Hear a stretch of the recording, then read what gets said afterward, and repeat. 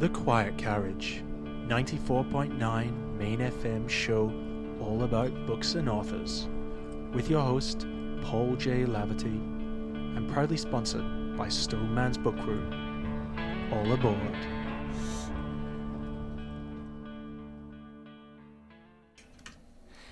Here comes the sun. Welcome to The Quiet Carriage and welcome to Radiothon 2020.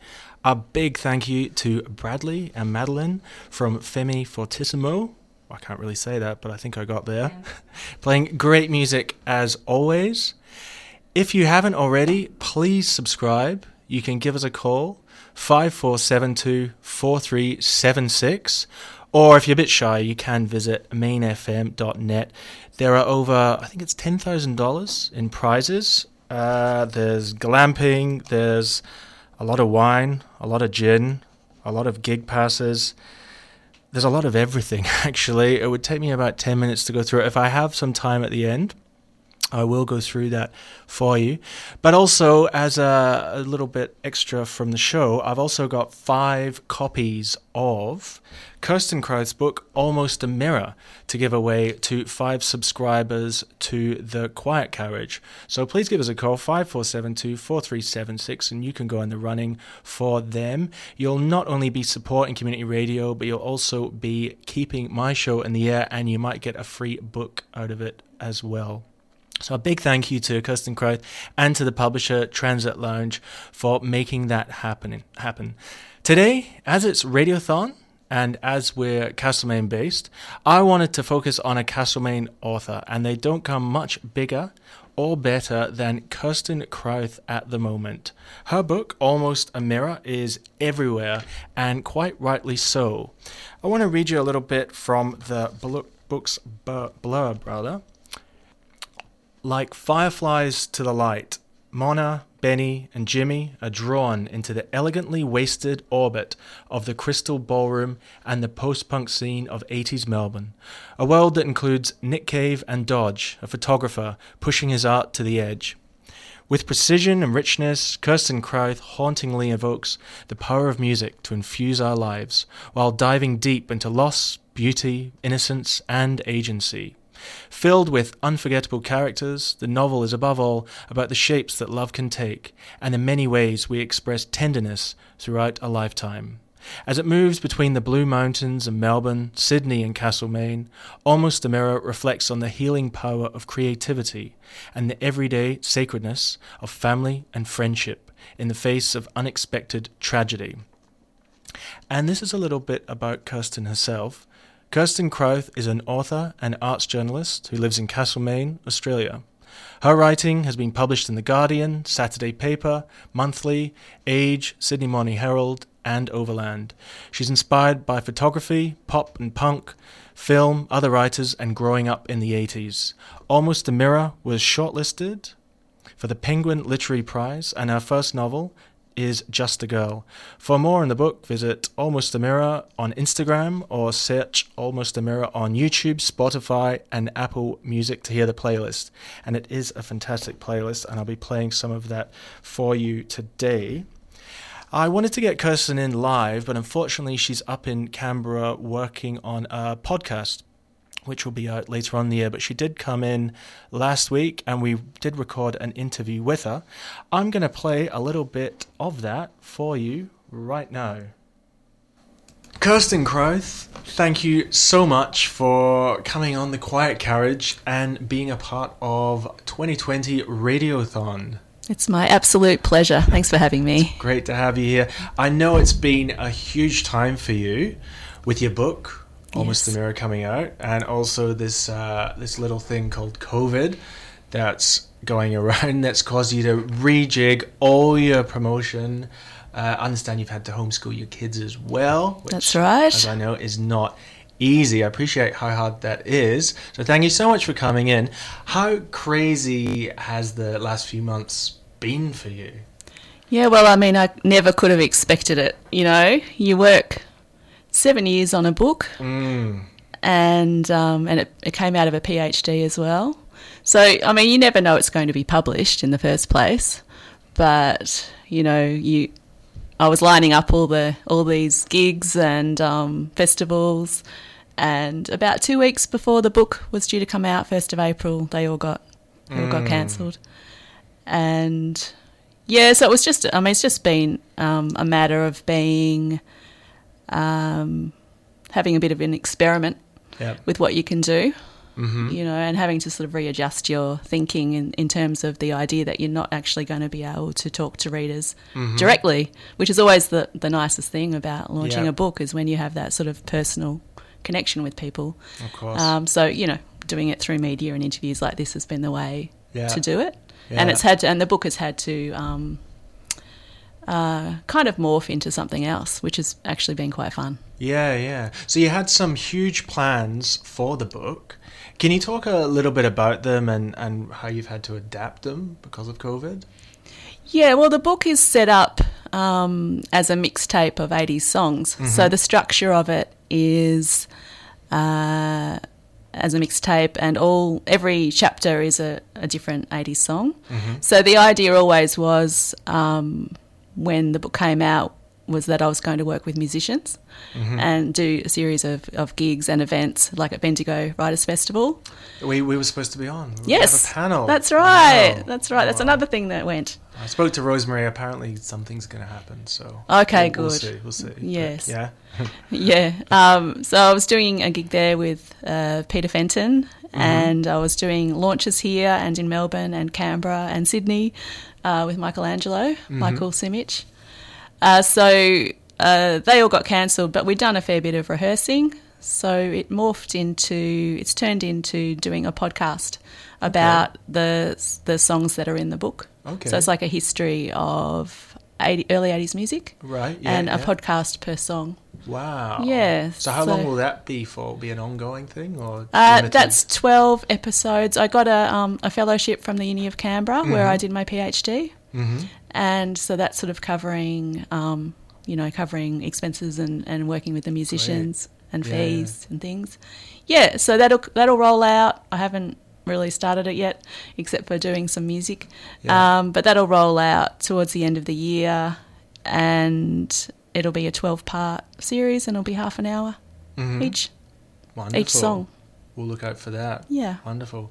And you're also responsible for the Facebook page, Writers, it's a bit of a mouthful. Writers, you could have had something simple here. I wanted everyone to know exactly what it was. Here I go. Writers, go forth, launch, promote, party. So says everything. It does. So it's a Facebook page that you established, correct me if I'm wrong, for writers who've had their launches cancelled due to COVID. And it's got over 2,000 members now. Everyone in the industry seems to be talking about it. Did you have any idea that it would be this big? Absolutely no idea. It came out of, I set it up the day after all my things got cancelled. Yeah. And I was sort of in despair. And I just thought, I mean, that's the way my brain works, really. I just thought, what can I do here? I've got, I know a lot of people through the work that I do as an editor as well, a lot of writers. And I actually set it up thinking there'd probably be about 20 people, that we could support each other.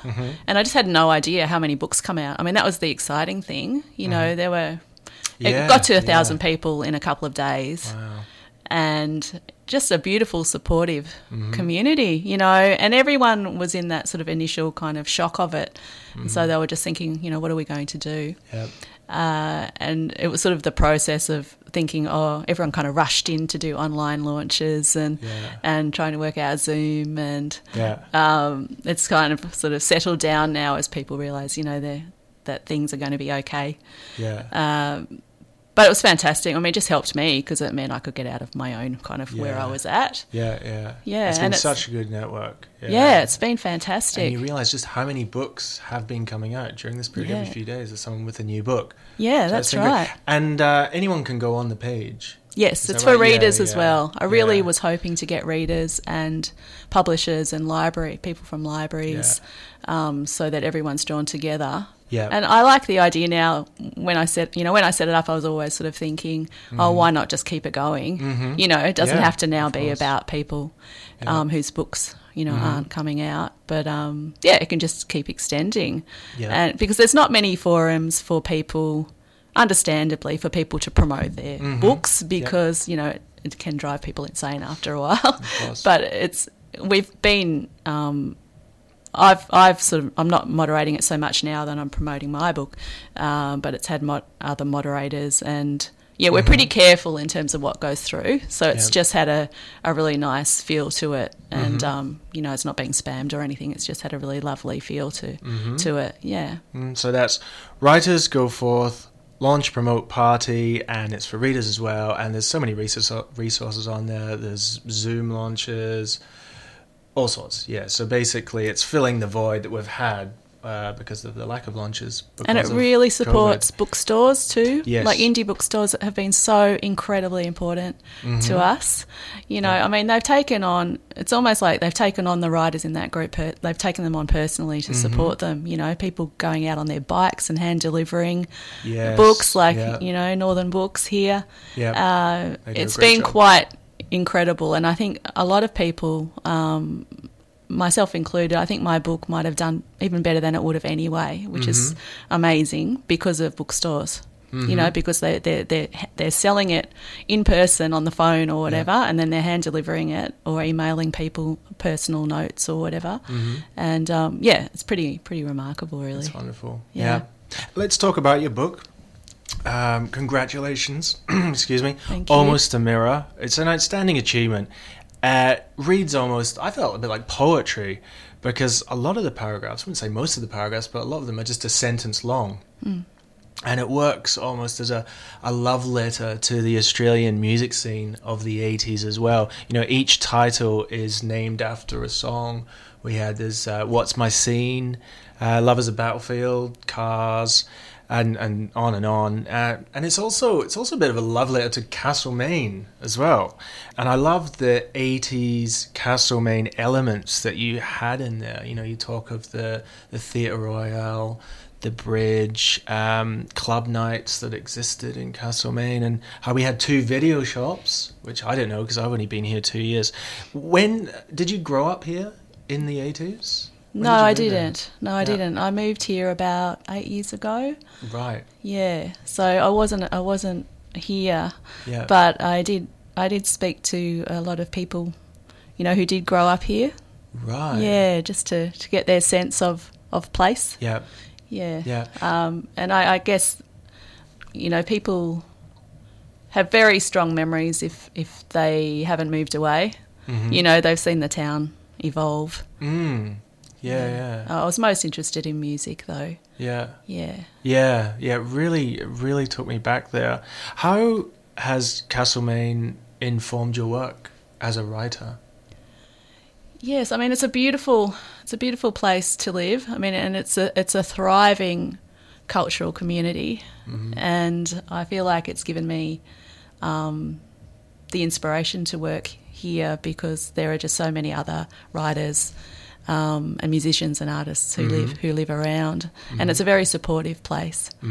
I mean, I came from Sydney, and it was just such a different. I mean, I come from Melbourne originally. I've moved around a lot, but I was 12 years in Sydney before I came here, so it was obviously extremely different.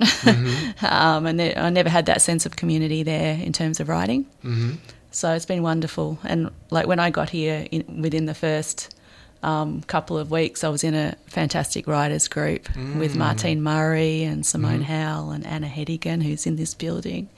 So it's been incredible as a nurturing place, and I also have my kids here too. So that's and they love it. They love it here. Yeah. No, it's a great place, definitely.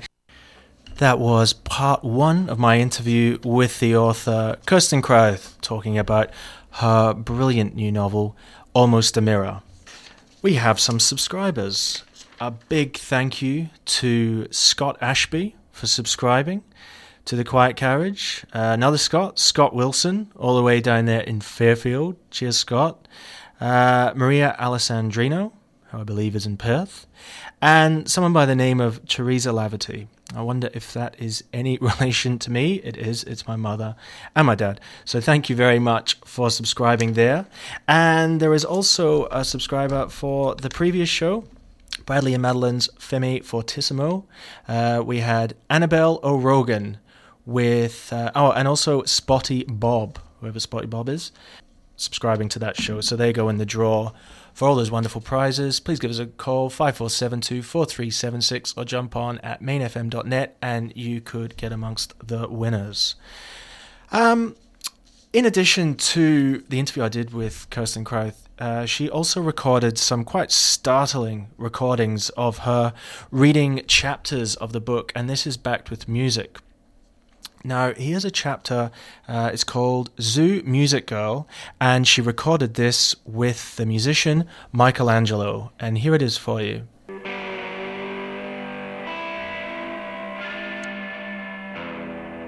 In the beginning there is darkness.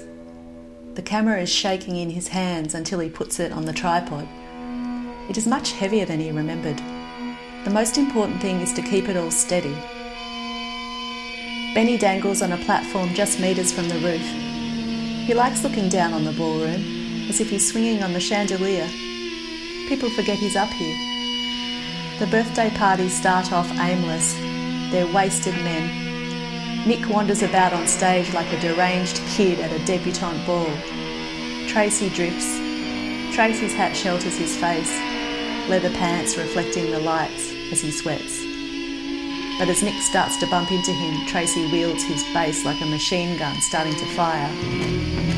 The repetitive bass line drowns the band, ritualistic, the one chord that builds a mood of menace, working as a mantra for the crowd, exorcising something from their souls. It's Roland who appears to do the work, all interior, wearing horizontal stripes, cigarette dangling at the corner of his mouth. The way he plays is frantic. Benny finds the intensity frightening. But as Roland leans inwards, his guitar takes on the jarring whine of feedback, a broken bottle to the ears. Benny gets caught up in Roland's loop of sound and wants to know how he does it. The guitar at a certain angle as he sculpts noise, a violation that enters the body that's not meant to happen, channeling an animal that comes in and out of his control. Nick stumbles around with his large, lolling head. The mic is jammed up to his mouth. A toddler clutching a bottle of milk in its fists, fearful of another kid grabbing it.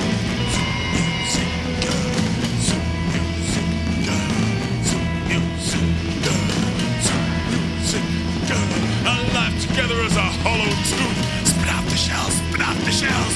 You know exactly what I'm talking about. Rattle those sticks, rattle those sticks. The sound is beautiful, it's perfect. The sound of her young legs in stockings, the rhythm of her walk, it's beautiful. Let it twist, just let it break. Let it buckle, let it bend. I wanna hear the sound of my zoo music girl, zoo music girl, zoo music. Nick pulses the beat with one clenched hand. Benny can see Guy to the side of stage, playing roadie, waiting for the fall. Nick disappears for a while. He comes back with a canvas, carrying it like a warrior shield. He tries to scale the PA stack but keeps falling down. He stutters, on his knees. Benny watches him, trying to anticipate his movements and keeping him playing.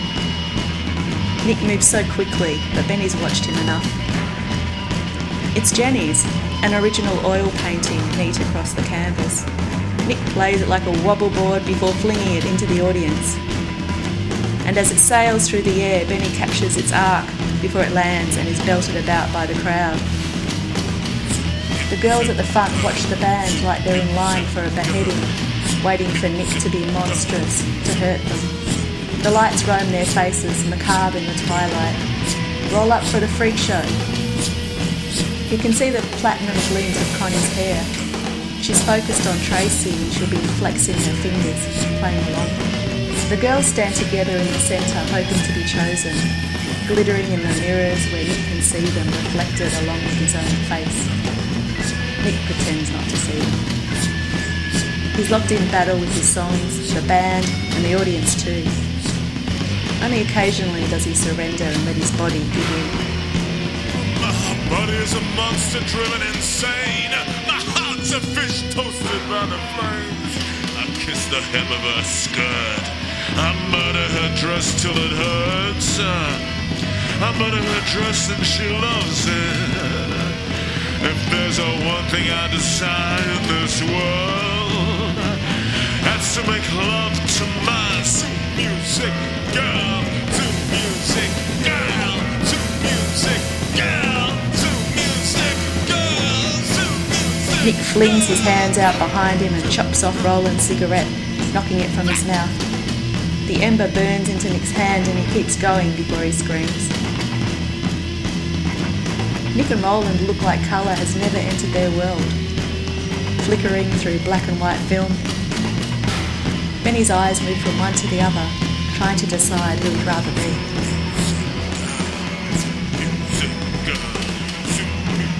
The audience doesn't sing, but they know every pulse of it. They feel its physical effect, the landscape it travels through. But what they are really waiting for is to see Nick go manic. Benny waits for it too, that transition to some unknown space where things move from edgy to dangerous. Through it all, Mikelangelo plays in the shadows. Nick leans out into the audience with his long arms and grabs the graceful pale hand of a girl. He pulls her up on stage. She's in a short velvet dress and is not sure what to do now she's up there. She starts to sway, turned to Nick. Eyes only for Nick. He drapes himself around her, a praying mantis about to devour its prey, an ugly insect. Nick grabs the lead and swings the mic like a lasso over Tracy's head. It clunks to the ground, sending a shock through the amps, and Guy runs to get it, bent like a servant. Guy puts it back up on the mic stand. Nick grabs it and teases, drops it again, thump. Guy just leaves it. Tracy's drunk and he's starting to sway. Guy props him up with one hand, waiting for him to go face down. Benny zooms in on Connie and hopes it happens. She'll want to jump in and take over. The girl puts her arms around Nick and dances in front of him, whipping his body with her dark hair as he winds the lead around her neck. She dances near him, sullen, as he takes her by the arm and tries to drag her back into the audience. But she doesn't want to go back.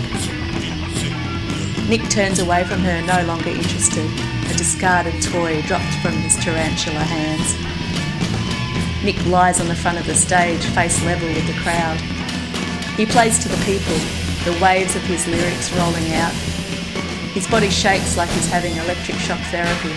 The sound is beautiful, it's perfect. I call her name out in the night. Zoo Music Girl, Zoo Music Girl. I call her by her family name. Zoo Music Girl, Zoo Music Girl. Oh God, let me die beneath her fists.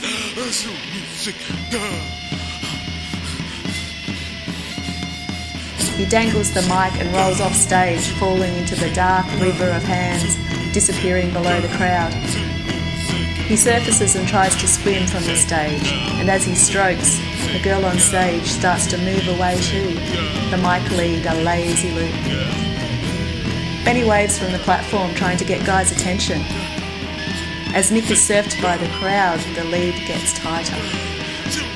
Benny makes a cutting gesture to Mick Harvey to stop the show, but he doesn't look up. The girl's body starts to float away. Mick Harvey and Roland on either side of the stage stand there looking at each other while staccato drums continue the attack. And as the girl goes under, the crowd can now see.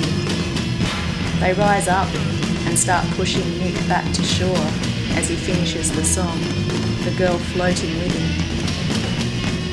As she reaches the stage, Guy runs on and tries to loosen the lifeline, pulling the lead.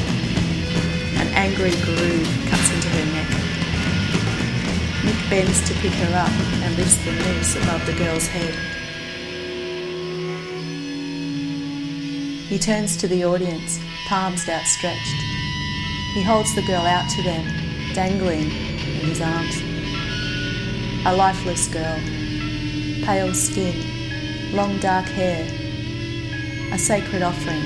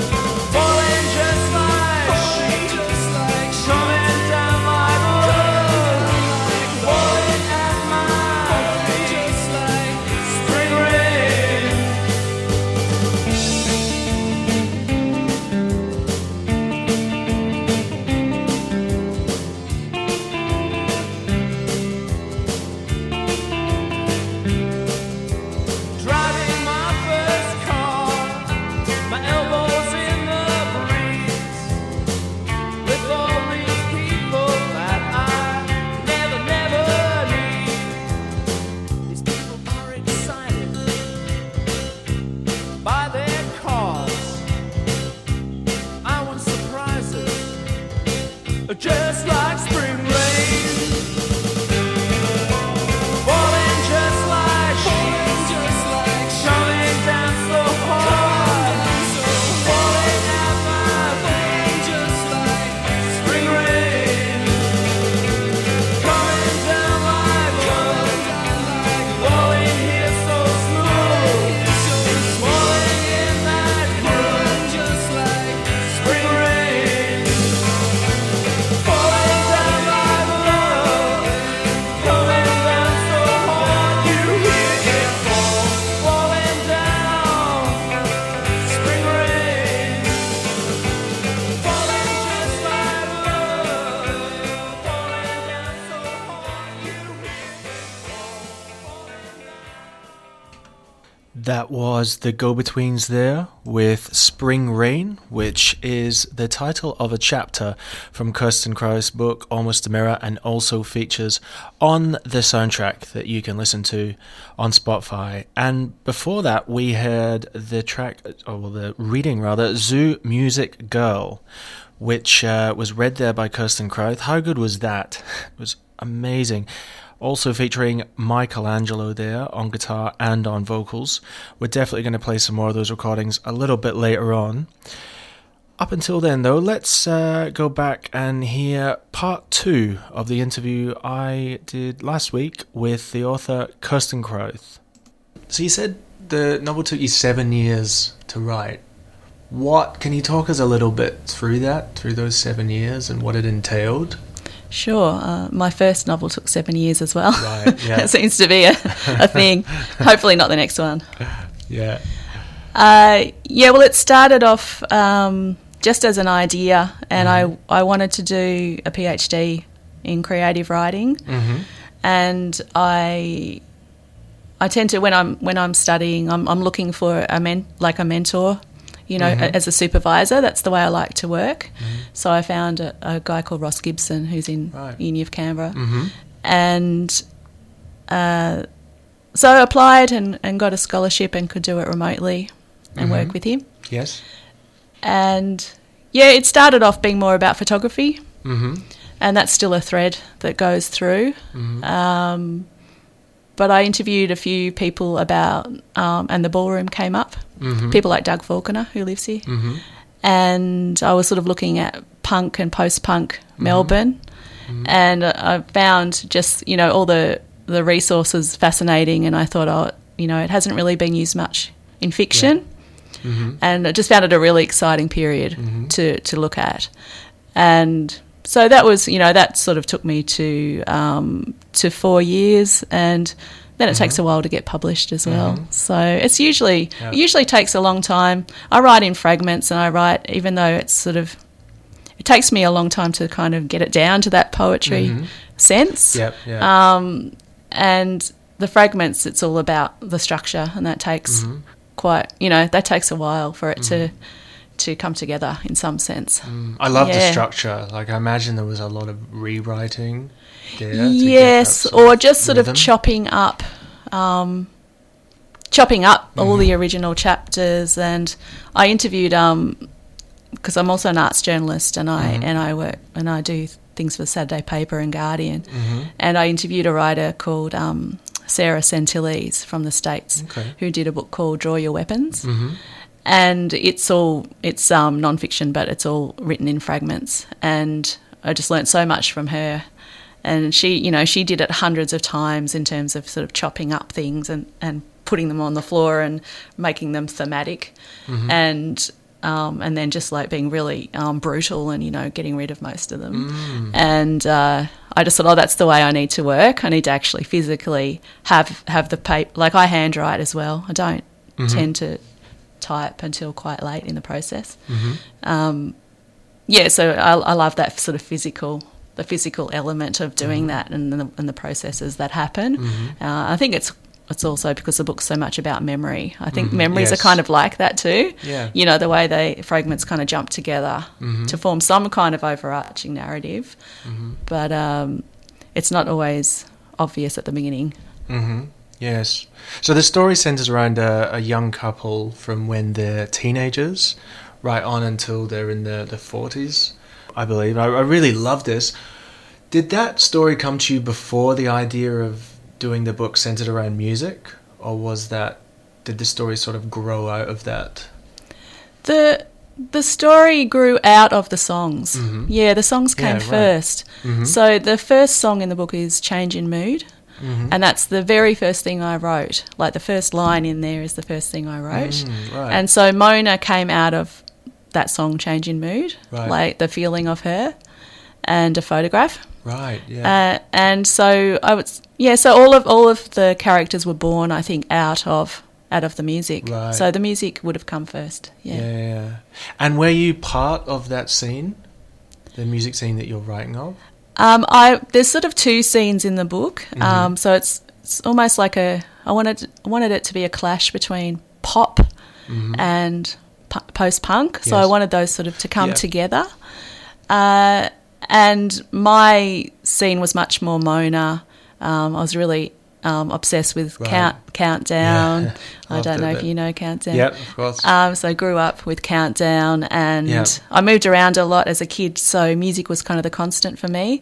So listening, always listening to American Top 40, and so my taste in music, it was very mainstream. I was the new romantic, Duran Duran, Spandau Ballet, and Kids in the Kitchen, all the music that was kind of laughed at the time. I got into Nick Cave later, but as a teenager, I would say that my tastes were pretty daggy until The Cure came along and New Order, and then I started to sort of shift into that more alternative style of music. Right. Yeah. And have you been a musician at all? It's interesting. It's a question that keeps coming up for me now because of being in isolation. Because when it's made me realise that I wanted to be a musician. When I was at high school, I learnt 4 or 5 instruments, and I learnt singing. And then when I left school, it never happened again. I never pursued it. And I've sort of been wondering if this book is sort of my way to get back into it in a way. Many years later. Yeah, because I started learning the guitar over the last couple of months, and it started to come easily. Yep. And I thought, oh yeah, I think this book is a way of, I'm collaborating with musicians now, and I get a lot of, I'm really excited about that, and I get a lot of energy about that. Yep. So I'm thinking maybe it's my way of pursuing it in some sense, being a rock star now. Yeah. Yeah. And you've worked so hard in promoting the book. Is that tailing off now, or do you still have more commitments onto the end of the year, apart from the podcast, of course? Yeah, I think there's a little bit more to go. I mean, it never really ends. Mm-hmm. But the end of, June, I've got a Q&A coming up and a gig coming up, and I haven't actually had the book launches yet. So right. I think they'll still happen. So you will? It'll just. Yeah. I think I'd love to do that because now the readers will have read it, Mm-hmm. and that'll be really lovely. Mm-hmm. Because I've had so many people approach me. I think also because of what's been happening, people have time to do that. Mm-hmm. So people I don't know just messaging me a lot. Yeah. Just saying what the book's meant to them and telling their stories of what it was like to be at the ballroom, and it's really beautiful. Yeah. Yeah. Oh, that's wonderful. So it's touched them in that sense. I mean, my aim with the book was always to have a sense of being there, even though I haven't been, but having that emotional connection to the time. And so, because I think it's, emotion and memory music are also interlinked. So it's meant a lot to me for people to say, oh, were you there? And I was like, no, I haven't.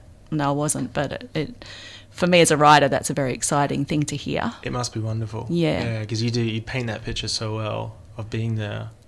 Yeah. What about your own writing now? Like, have you thought about the next book? Have you had time to? I haven't had any time. I mean, it's been hard enough to find time to promote the book, which has been really a bit frustrating. Yeah. I haven't felt like writing anything. I've only felt like doing music. I have written a song. Mm-hmm. Yeah, we'll see. We'll see. I'm always interested in different genres.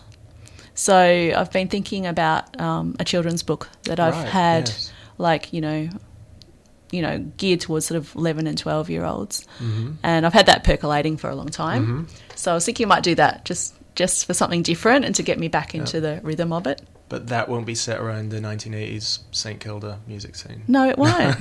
No, it won't. That's a shame. Yeah, it could be. Yeah, actually, you be. never know because all my books always end up having teenage girls in them. Yeah, right. So, yes, it might be. And I understand you were planning a tour, have I got this right, with Mikelangelo as well? Yes, Was that something that you think could happen? Well, we've got a first live streaming gig coming up in Canberra, 24th of June. And yes, we've been rehearsing the songs. So it's part of a podcast, and also Richard Andrew from Underground Lovers. Yes, he's right. mixing. Wonderful. He's mixing and producing, and he plays all the instruments. Peter Fenton. The idea is there are other musicians like Amanda Brown from Go-Betweens. So the idea is that at some point we'll get all those musicians on stage, and I'll do some readings, and then they'll do with the musicians, and then they'll do versions of the songs as well. So Wonderful. It's it'll be a celebration of that early 80s music, because all of it is so incredibly good. If you listen to it, and it's kind of disappeared, but I'd like to really go into it and see the impact of those songs. And hopefully that can be in Castlemaine as well. I can Yes. see that at the theatre for sure. Yeah, definitely. We're onto it. Kirsten Krauth, thank you so much for being on the Quiet Carriage and playing a part in Radiothon. Your novel, Almost a Mirror, is out now via Transit Lounge. It's available now at Stoneman's, Northern Books, and at all good bookstores. That's right. Best of luck with it, and we hope to get you back on the show at some point, hopefully within the next 7 years. Yes. The next novel's coming out. Oh, I hope so. Thank you so much. It's Thank been you. lovely. Here Comes the Sun Main FM's Radiothon is commencing on winter solstice, when all the days are going to get a little bit longer and a little bit brighter. We're going to be asking you to reach into your pocket and subscribe to your favourite and award-winning community radio station, Main FM. We need you like never before. Community radio has never been more important to you. So tune in between the 20th and the 27th of June. Subscribe by ringing 5472 4376 or simply go into mainfm.net. You are listening to The Quiet Carriage on 94.9 Main FM.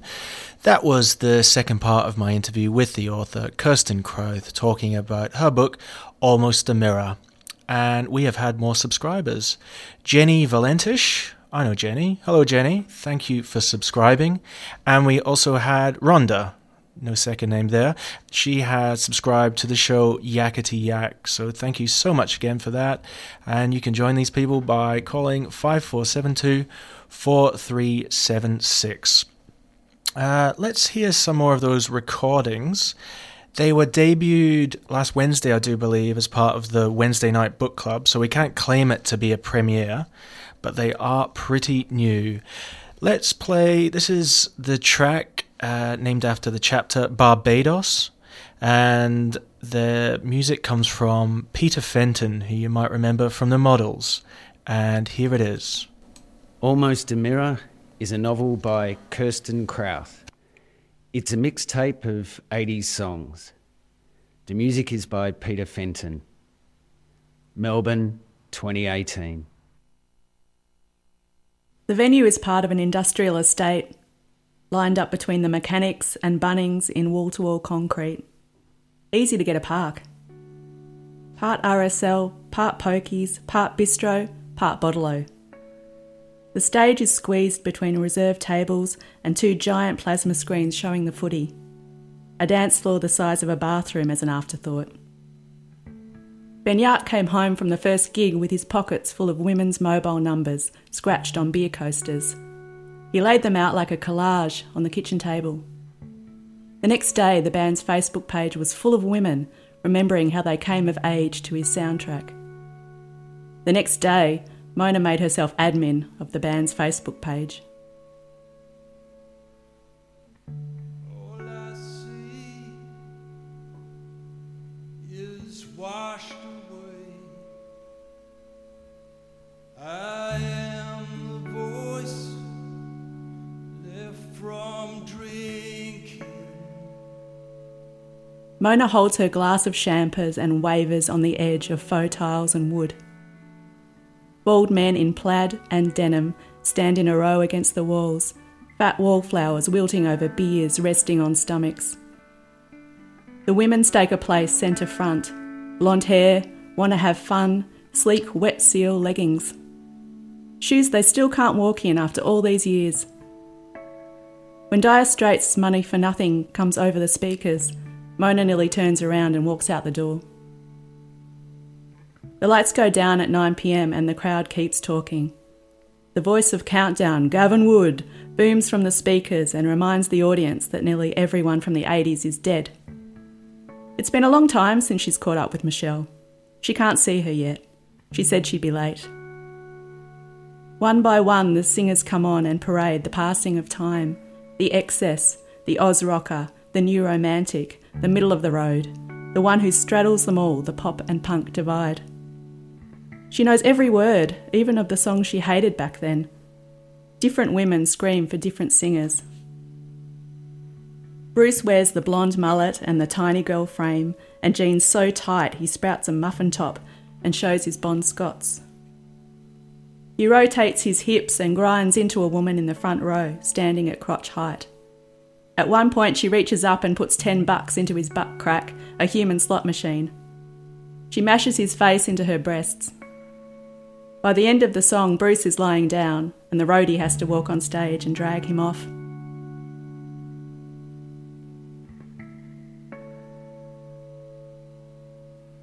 I celebrate my love for you.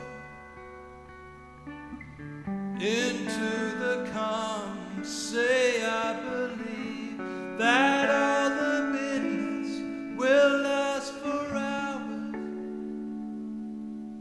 The opening bars of Change in Mood bloom into Mona's skin as Scott Caan walks out for the first time, wearing a black t-shirt that has a photo of Chopper Read on it. Ears, who needs them?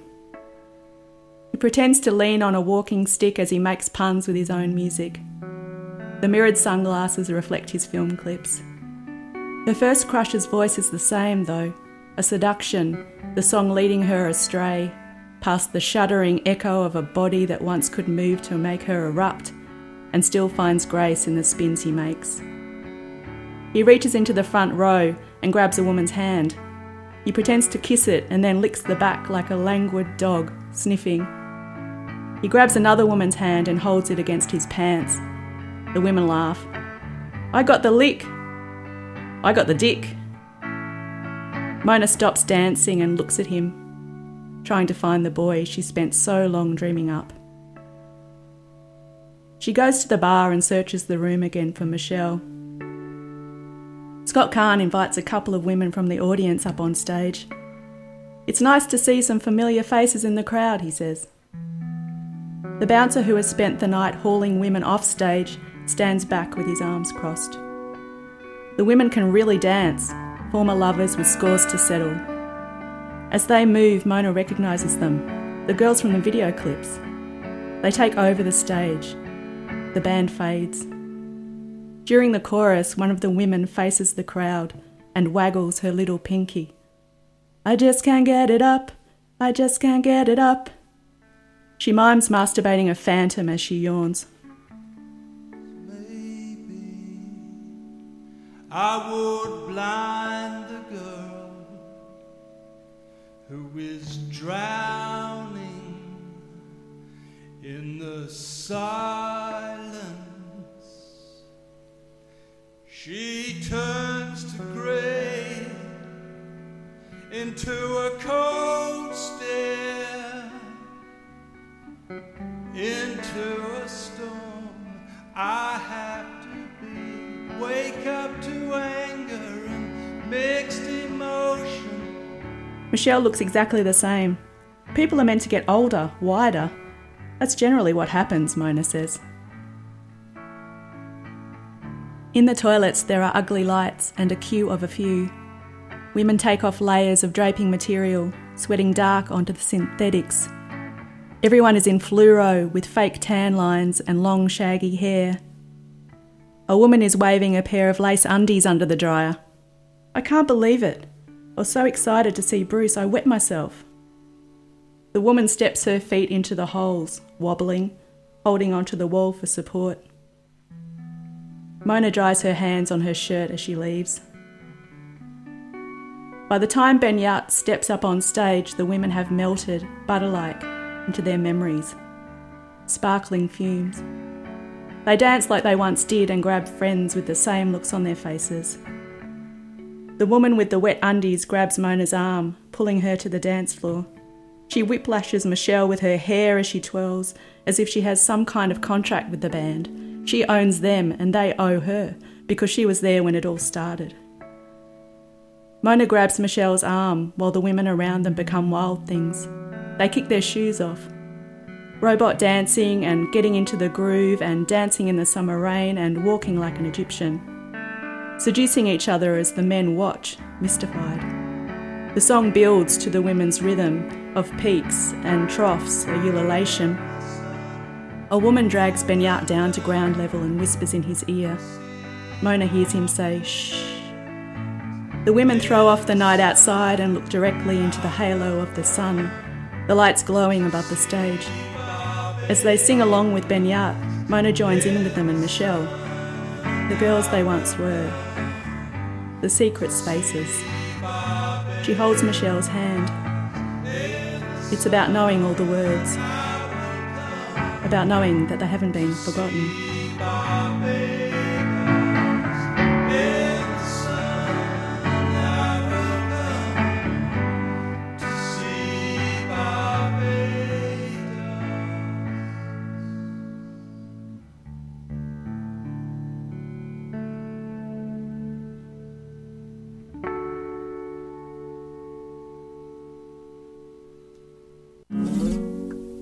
Harcourt Valley Vineyards is now bringing their award-winning wines, ginger beer and raspberry mead to your door, offering free delivery in Central Victoria and Melbourne. Their lockdown wine box special includes a combination of Riesling, Grenache Rosé, Barbe Shiraz, Cab Sav and Mount Camel Shiraz. Check out their Facebook page or Instagram for details or visit harcourtvalley.com.au. Harcourt Valley Vineyards is a full-bodied sponsor of Main FM. Knocked on your door.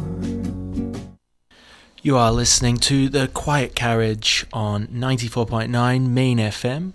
Before that announcement, we heard Barbados, which was a reading from Kirsten Krauth with music by Peter Fenton from The Models. I actually have another 2 of those recordings to play. I think they're absolutely fantastic, but I haven't got time to play them today, so I will be playing them on the show in the weeks and months ahead. Let's do prize time. I have 5 copies of Kirsten Krauth's new novel, Almost a Mirror, to give out, with a big thank you to her publisher, Transit Lounge. I've decided I'm going to give 4 of them away today, and I'll give another one away next week for people who subscribe from now until tomorrow afternoon. So, drum roll, let's delve in. Scott Ashby, you have won a copy of the book. Maria Alessandrino, you've also won a copy. Scott Wilson, you have won a copy of the book. And Jenny Valentish, you have also won a copy. So that's 4 given away there. I've got another one here, but like I say, if you subscribe from now until tomorrow, that could be yours. You can subscribe on 54724376, or you can hop online, mainfm.net, and just click subscribe. It's not too late, and it's all tax deductible as well, and you'll go into the running to win that book, but also a whole heap of other great prizes. Like I said before, there's a lot of booze, there's a lot of wine, there's a lot of gin, there's a glamping weekend away, there's a full day of sound recording, there's 3 double passes to the Theatre Royal, there's a lot of restaurant vouchers, photography, cafe vouchers. Yeah, $10,000 worth of prizes to give away. So please subscribe and you will go into the running as well to win them.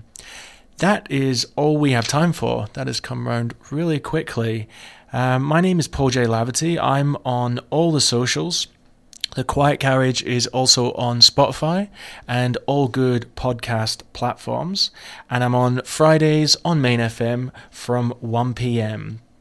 Let's end this show with a pretty fitting track. This is Shivers by Boys Next Door, obviously featuring Roland S. Howard and Nick Cave, and it's where the title of the book came from, which was our focus today, Almost a Mirror.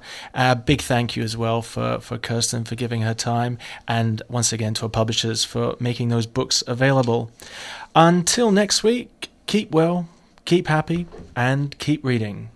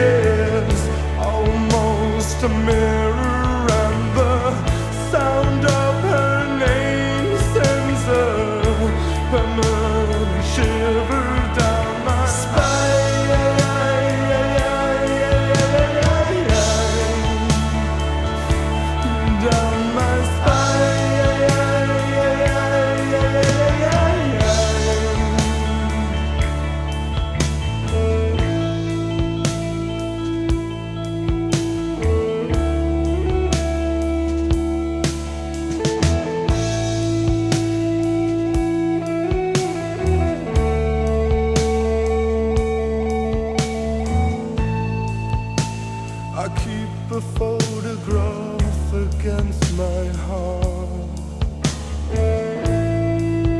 For in my life she plays a starring part. All alcohol and cigarettes. There is no room for cheap regret. She makes me feel so ill at ease.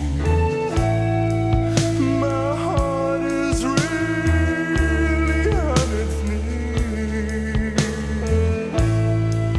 and I keep a poker face so well